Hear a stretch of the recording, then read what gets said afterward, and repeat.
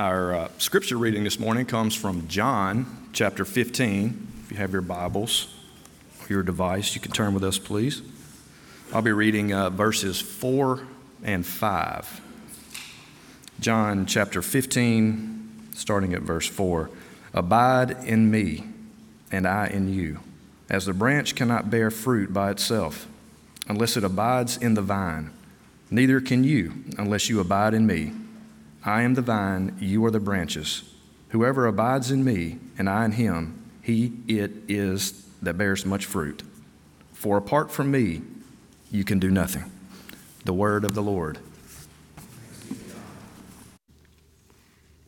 That is the question this morning. How do we change?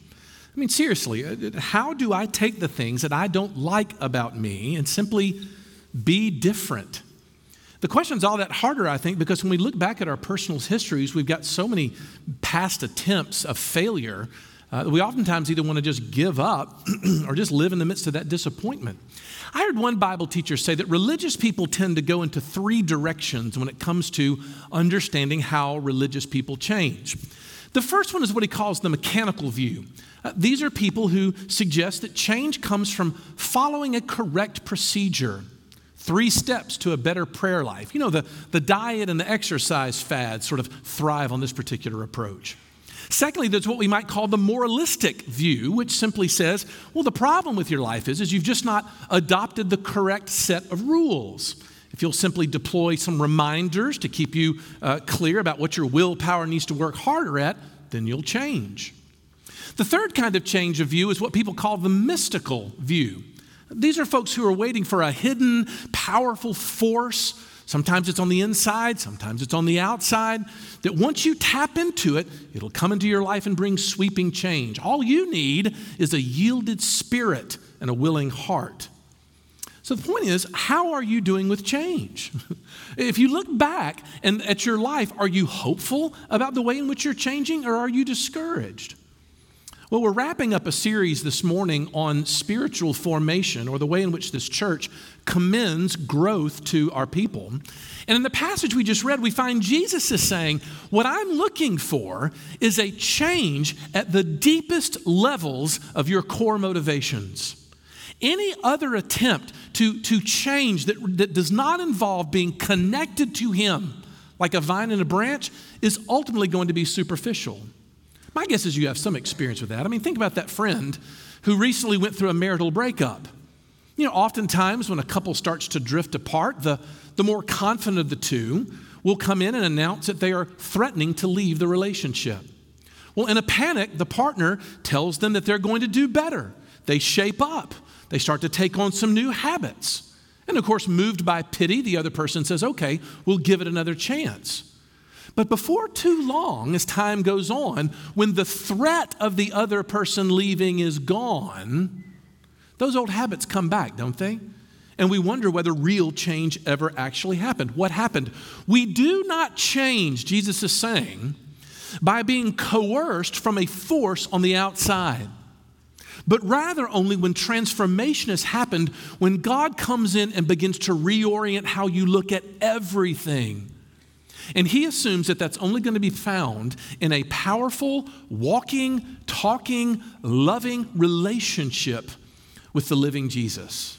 That's His methodology. I am the vine, you are the branches, He says. Whoever abides in me and I in him, he it is that bears much fruit. For apart from me, you can do nothing. Jesus is saying that if you want to experience lasting, deep change, you've got to get connected to Him. But the question we've got to ask is, well, what does that mean? How seriously do you abide in Jesus? What is the writer even talking about? Well, what I want to do this morning is I want you to see that the Bible is going to try to create an image of a new you. And again, this is going to sound daunting, but I have 6 points I want to make to this end. Don't panic. I'm going to get us out on time, I promise you. But what happens is they create for us a sort of the contours of a Christian approach to sanctification. And I simply want to do an introduction. Obviously, we could do a series of sermons on each one of these. I want us to be introduced to it, though, at the outset, so that as we move forward in our quest for spiritual formation, I've got some familiarity with these topics, okay? So let's dive into number one. First of all, change begins by understanding the importance of knowing you, or what we might call developing a biblical anthropology. Look, I grew up in a very religious context, and I felt like I was constantly being reminded that there was a struggle going on between my head and my heart.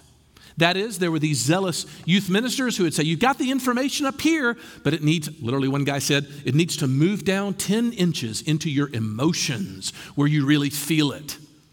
Now, don't get me wrong. I know what the youth leader was trying to say.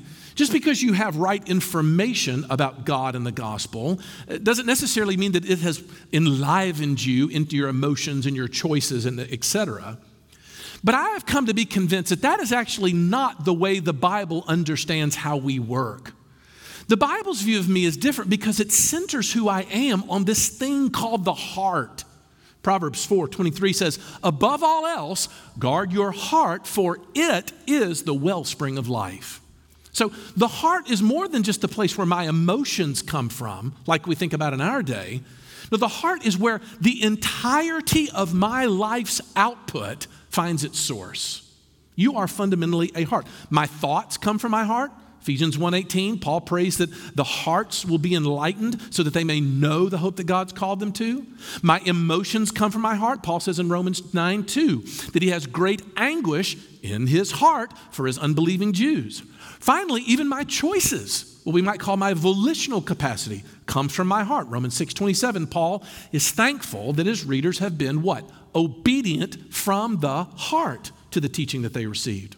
What's the point? Well, if I'm going to understand me, I've got to learn to talk about myself the way the Bible talks about me. And I am not, in the Bible's estimation, a collection of thoughts that are somehow trying to move into my emotions. That's not the Bible's view of you. Rather, I am a heart that informs every aspect of my being. I saw one theologian tweet it this way. How about that? A tweet. Look how contemporary we are. He says, look, what the heart trusts, the mind justifies, the emotions desire, and the will carries out. Everything follows the heart. That's a biblical anthropology. So the question remains, well, what then is the heart? Well, the heart is that thing inside of you that locks on to things in life that you have found lovely. The things that you found worth your time, worth your allegiances. Jesus will say it this way in Luke 12:34. He says, for where your treasure is, there your heart will be also. Did you catch that? Your heart is the mechanism that binds you to the things you treasure, the things in which you take joy, the places that thrill you. Now, look, I realize that all sounds a little technical, but it is absolutely vital to understand if we're going to seek real change. Second thing, not only do you have to understand the importance of knowing you, we have to own the disaster that is you, or what we call the doctrine of repentance.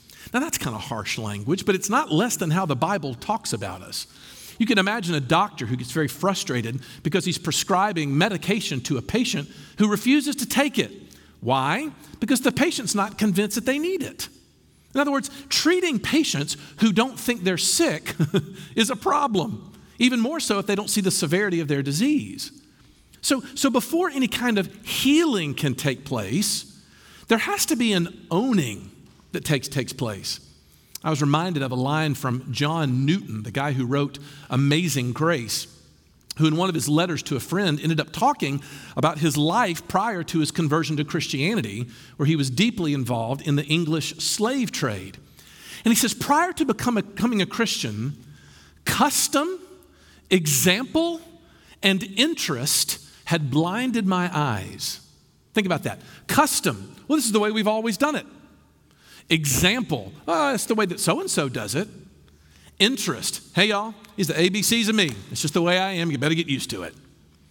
He said all of those things combined to create a spiritual blindness. There were blind spots in me that kept me from seeing who I really am. But the Bible comes along and says it's only God's word that can penetrate that reality and show you the picture of your true self. But be warned, it ain't flattering. Especially when you look at places like Romans 3, 9 and following, when Paul says, what then? Are we Jews, we religious people, any better off than those unreligious people? No, not at all. For we've already charged that all are under sin. As it's written, no one is righteous. No, not one. No one understands. No one seeks God. They've all turned aside.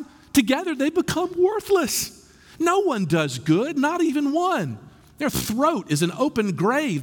They use their tongues to deceive. The venom of asps is under their lips. Their mouth is full of curses and bitternesses. Their feet are swift to shed blood. In their paths are ruin and misery. And the way of peace they have not known. There is no fear of God before their eyes. Now, that's not a pretty picture, is it? But it's one that we've got to own if we're really going to see real change. And Paul will say in places like 2 Corinthians 7:10 that comes through repentance. Paul is commending the Corinthians for their repentance. The word repentance simply translated means a change of mind. But Paul contrasts it with an ungodly or unhelpful form of repentance that you and I would call remorse. Remorse is nothing more than an aggravated self-pity where we sort of feel bad long enough to hope that we can win God's favor that way. Repentance, though, is God-directed. We aim it towards Him because we know we've offended someone who loves us. And for that reason, repentance actually makes you feel better after you do because you're returning to someone who cares about you. Remorse actually makes you feel worse because you're still living in the midst of your sin. So that's the point. We have to own the disaster that is you. Thirdly, we have to begin to uncover the allegiances that dominate you. What we call the doctrine of idolatry. Look, remember how you function. There is, at the core of your humanity, an allegiance center that locks on to power and beauty and comfort. But by man's original design, God was supposed to be the only one who really occupied that space. A number of months ago, we did a study through the Ten Commandments where we mentioned that the Ten Commandments starts with the command that really sums up the rest of the other 9. You shall have no other gods before me. There is one singular priority. Now, the question is, what happens to the heart that decides to rebel against that one priority? Well, you'll notice in the Bible that there is no option not to worship something. In other words, human beings are worshipers willy-nilly. If it's not God, we'll go after the very next thing we could get our hands on. In other words, anything that we worship other than God ultimately is going to bring us slavery instead of freedom. That's the human predicament. I always use the illustration of the fish that has been convinced that the real problem in his life is water. But every attempt that he makes to free himself from the water shows him that he is not free at all. Well, the illustration simply means that God is mankind's water, whether he acknowledges it or not. All human dysfunction flows from these false allegiances to other rival gods. Seriously, have you ever wondered why you are the way you are? In the Bible's estimation, there is a complex of idolatries in your heart that together have formed what you and I call your personality. But that's what they are. Strategies that make me tick are an interweaving, ever-changing network of rival gods, all competing for the life of my soul. And once you begin to unpack that, you've got a long way to understanding exactly how we change. So uncovering the allegiances that dominate you. Fourth, we then have to starve the distractions that are trying to define you, or what we call the Christian doctrine of mortification, putting something to death. Romans 8:14 is the best example of this. Paul says, for if you live according to the flesh, you're going to die. But if by the Spirit you put to death the deeds of the body, you will live. So Paul sees change as this process of putting sin to death. It's fascinating. The idols of your heart become so personal and so fundamental, it's like they take on a life of their own. The reason why, of course, is because we define ourselves by them. We're happy when we succeed and we're miserable when we fail. How long does it take before you realize that idol is tyrannizing me? It's such a big deal. I mentioned a couple weeks ago my friend Brian Habig, who said narrative drives lifestyle. And what he means by that is that the story that you are believing about yourself at any given moment is the key to explaining why you do what you do. So if we're ever going to talk about change, we've got to talk about altering my storyline. That is, when I struggle with sin, Habig will say, am I a new person? Am I a new me who's fighting? Or am I the old me who's frantically trying to become more acceptable to God? This is the way we used to put it when we were in RUF circles. We'll say, are you struggling to be free from sin? Or are you free to struggle with sin? The former is slavery. The latter is actually what the gospel has won for us. Look, changing in the Bible's estimation is so certain because of what God has made the new you to be, that there's even some places in the New Testament that talk about your change as already happening. Something that's in your past if you're a believing person. 1 Corinthians 6:11 says this, but you were washed, you were sanctified, you were justified in the name of our Lord Jesus Christ by the Spirit of God. Catch those verb tenses there? You were washed, were sanctified. What's Paul doing? This is his way of talking about the new you as opposed to the old you.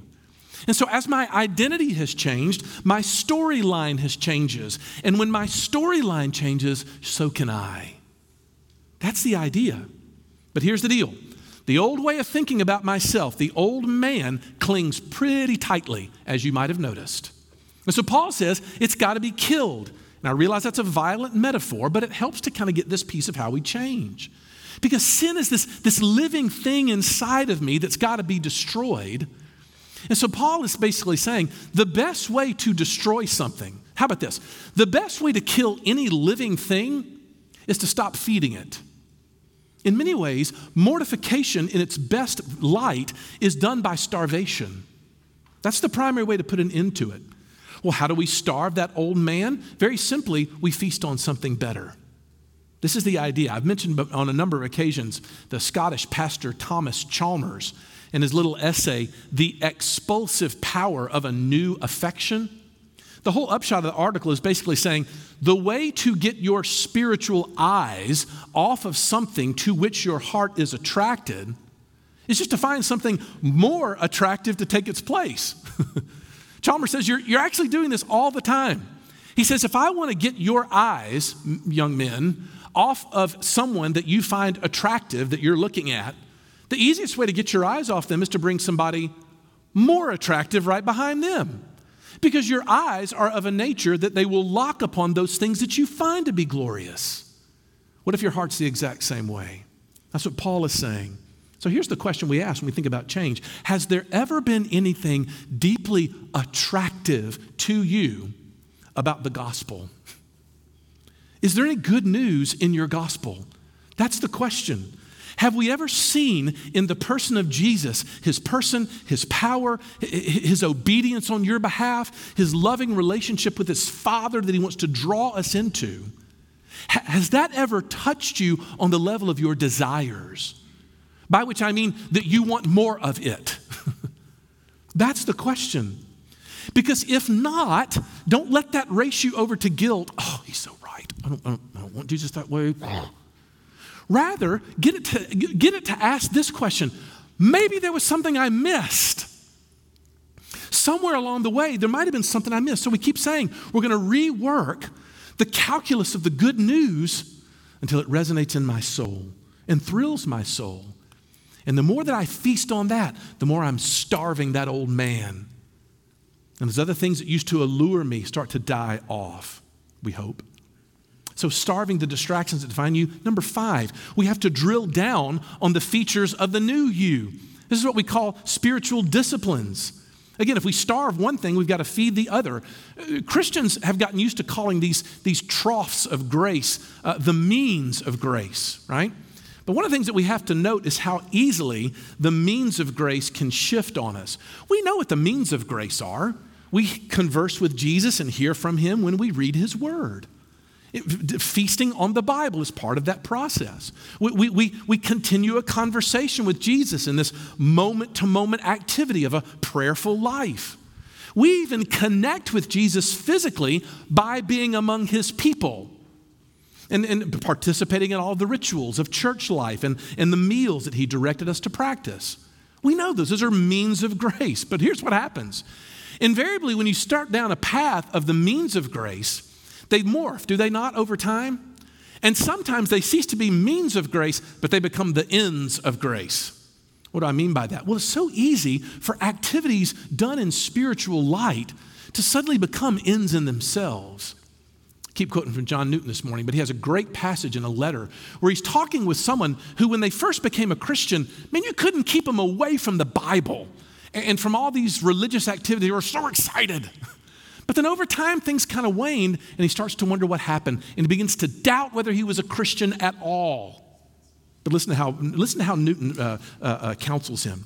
He says, this believer mistakes the nature and design of spiritual disciplines, which aren't given for him to rest in, but to encourage him to press forward. He thinks he's right with God because he has them, and he fondly hopes to always have them. But before too long, he feels a change. His comforts are withdrawn. He finds no heart to pray, no attention in hearing. Maybe indwelling sin revives with fresh strengths, and perhaps Satan returns with redoubled rage. Suddenly, he's at his wit's end. He thinks that his hopes from the gospel were presumptuous and that the comforts of grace were mere delusions. He wants to feel something that may give him a warrant to trust in the free promises of Christ. Man, I said in the last service, I really feel like I want to do a sermon on that last sentence. What warrant do you have to trust and lean on the promises of Christ? The sense of what often happens is we begin to look for the warrant in ourselves. The only warrant to know that God loves me is the fact that he offered it at the cross. That's the warrant of salvation. But I digress. Here's what Newton is saying.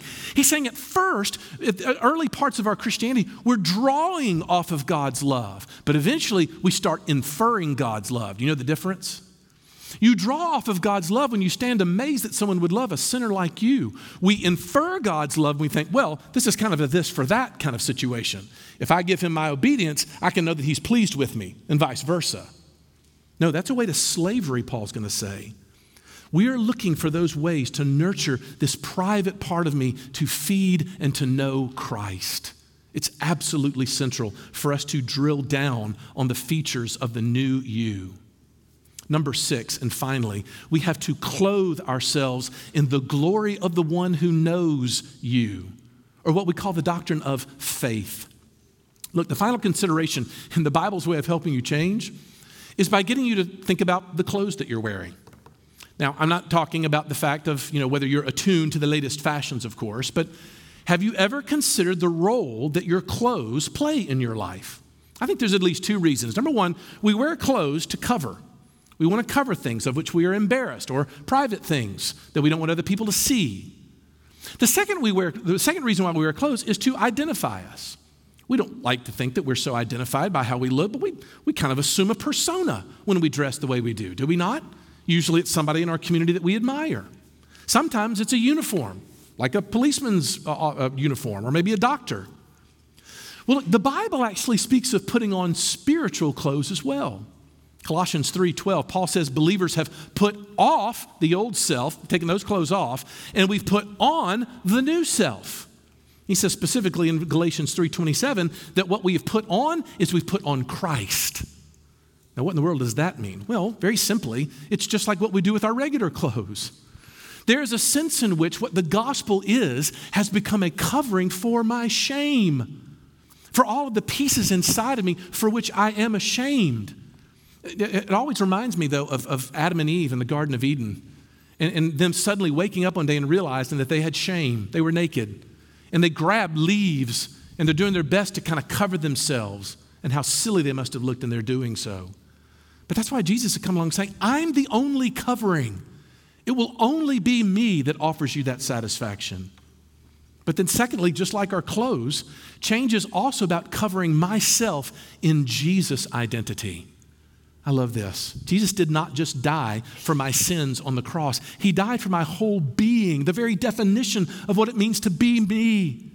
In other words, changing means putting an end to defining myself by the world's standards and daily, hourly thinking through the implications of what it means for Jesus to be the only person who can really tell me who I am. He has to be my priority. Oh, look, let me finish with this. Clothing myself in Jesus. Look, that's just a flowery way of saying that we end up changing when we unite ourselves to someone in a very deeply personal way. And I have been searching for an illustration for a month and a half on this final point. And honestly, this is as good as I can do. I wish that I could have people come up and bear witness and testimony of how different I am now than I was prior to meeting Ginger Hubbard. The difference between what I am like now versus what I was then is marked, let's just say, okay?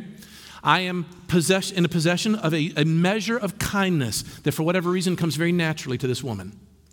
And it's suddenly come off me. Now, the question I want to ask is why has that happened? Now, there's no doubt that there has had to be some measure of discipline where we're trying to be good spouses. There is some measure in which I have had to put to death any potential rival loves that might invade that particular relationship. Yes, we've had to ask forgiveness on a regular basis 1,000 times.